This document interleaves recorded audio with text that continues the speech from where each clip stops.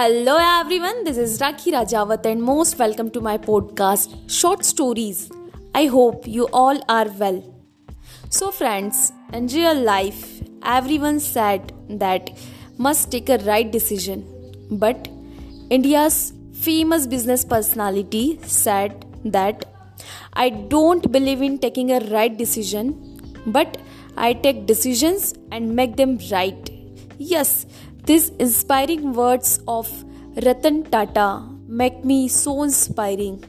So friends, today I will going to tell a life story of famous business personality Ratan Tata. Ratan Naval Tata, one of the most well-known and respected industrialists in India. Ratan Naval Tata is the chairman of Tata Sons and Tata Group. At the age of 73, Tata heads one of the country's largest conglomerates, which comprise nearly 100 firms with revenue totaling about $67 billion. He is also the chairman of major Tata companies such as Tata Steel, Tata Motors, Tata Teleservice Power, Tata Consultancy Services, Tata Tea, Tata Chemicals and the Indian Hotels Company. Tata was born on December 28, 1937 in Mumbai in one of the richest families. His great-grandfather was Jamshedji Tata, founder of the Tata Group.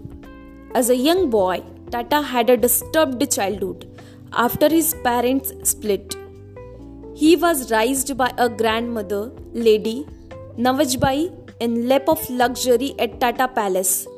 America held a special fascination for the Tata Scion and he went to Cornell University to study architecture and structural engineering.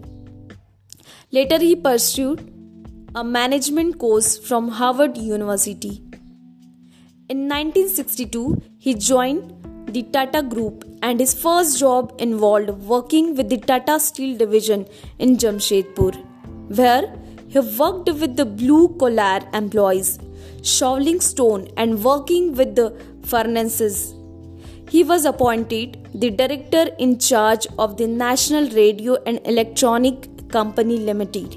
In short, it's known as NALCO in 1971 and was successful in turning NALCO around. Tata later paved his way to become the chairman of Tata Industries and was instrumental in ushering in a wide array of reforms. It was under his stewardship that Tata Consultancy Services went public and Tata Motors was listed in the New York Stock Exchange, giving it more international power and recognition. He is credited with leading the Tata's successful bid for Corus, an Anglo-Dutch steel and aluminium producer, as well as Jaguar and Land Rover brands from the Ford Company. During his tenure, the company witnessed the launch of India's first truly Indian car. Yes, that is Indica. The car was the brainchild of Tata. In 2000, Tata's food division acquired tea firm Tetley for GBP 70 million.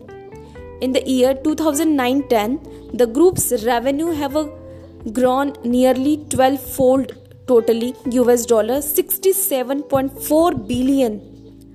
Tata also serves on the boards of FAT, SPA and Alcoa and is also on the international advisory boards of Mitsubishi Corporation, the American International Group, JP Morgan Chase, Rolls-Royce, Temasek Holdings and the Monetary Authority of Singapore. In year 2000, he was honored with the Padma Bhushan by Government of India. He was also conferred an honorary doctorate in business administration by Ohio State University, an honorary doctorate in technology by the Asian Institute of Technology, Bangkok, and an honorary doctorate in science by the University of Warwick. Tata has a personal fortune of GBP 300 millions and on less than 1% of the colossal group. Over two-thirds of Tata Group is owned by charitable trusts that finance good causes. Tata set a perfect example of generosity and leadership during the 26/11 attacks. Unarmed, he stood all alone outside the Taj Hotel and supervised the activities to help the victims. He showcased his human gesture by personally visiting the families of all 80 employees who were killed or injured. He left no stone unturned to provide relief to the victims and even asked the families and dependents as to what they wanted him to do. His retirement may still be a year away, but Tata has started chalking out plans on his post-retirement. He plans to set up Design Center of International Standard and Scale. He has led development of many innovative designs and products, the most celebrated being Nano. The idea of Nano was born with his concern for the safety of nuclear families commuting on two-wheelers. He was the one who suggested that the miniature car should be fitted with just one windscreen wiper. This reduced its price and maintenance cost. He has also steered plan to provide cheap and clean drinking water and helped a few Pune-based designers develop a sub-Rs 1000 water purifier Swachh. Design Direction Private Limited took more than 3 years to make this 560 mm unit for purifier water. A bachelor in real life, Tata loves privacy and shuns media spotlight. He has only CDs, books and dogs for company. The business baron drives himself to work in an unremarkable Tata sedan. Standing tall with his contemporaries with a staggering fortune and world recognition, Ratan Tata has amazingly never featured in the Forbes billionaires list.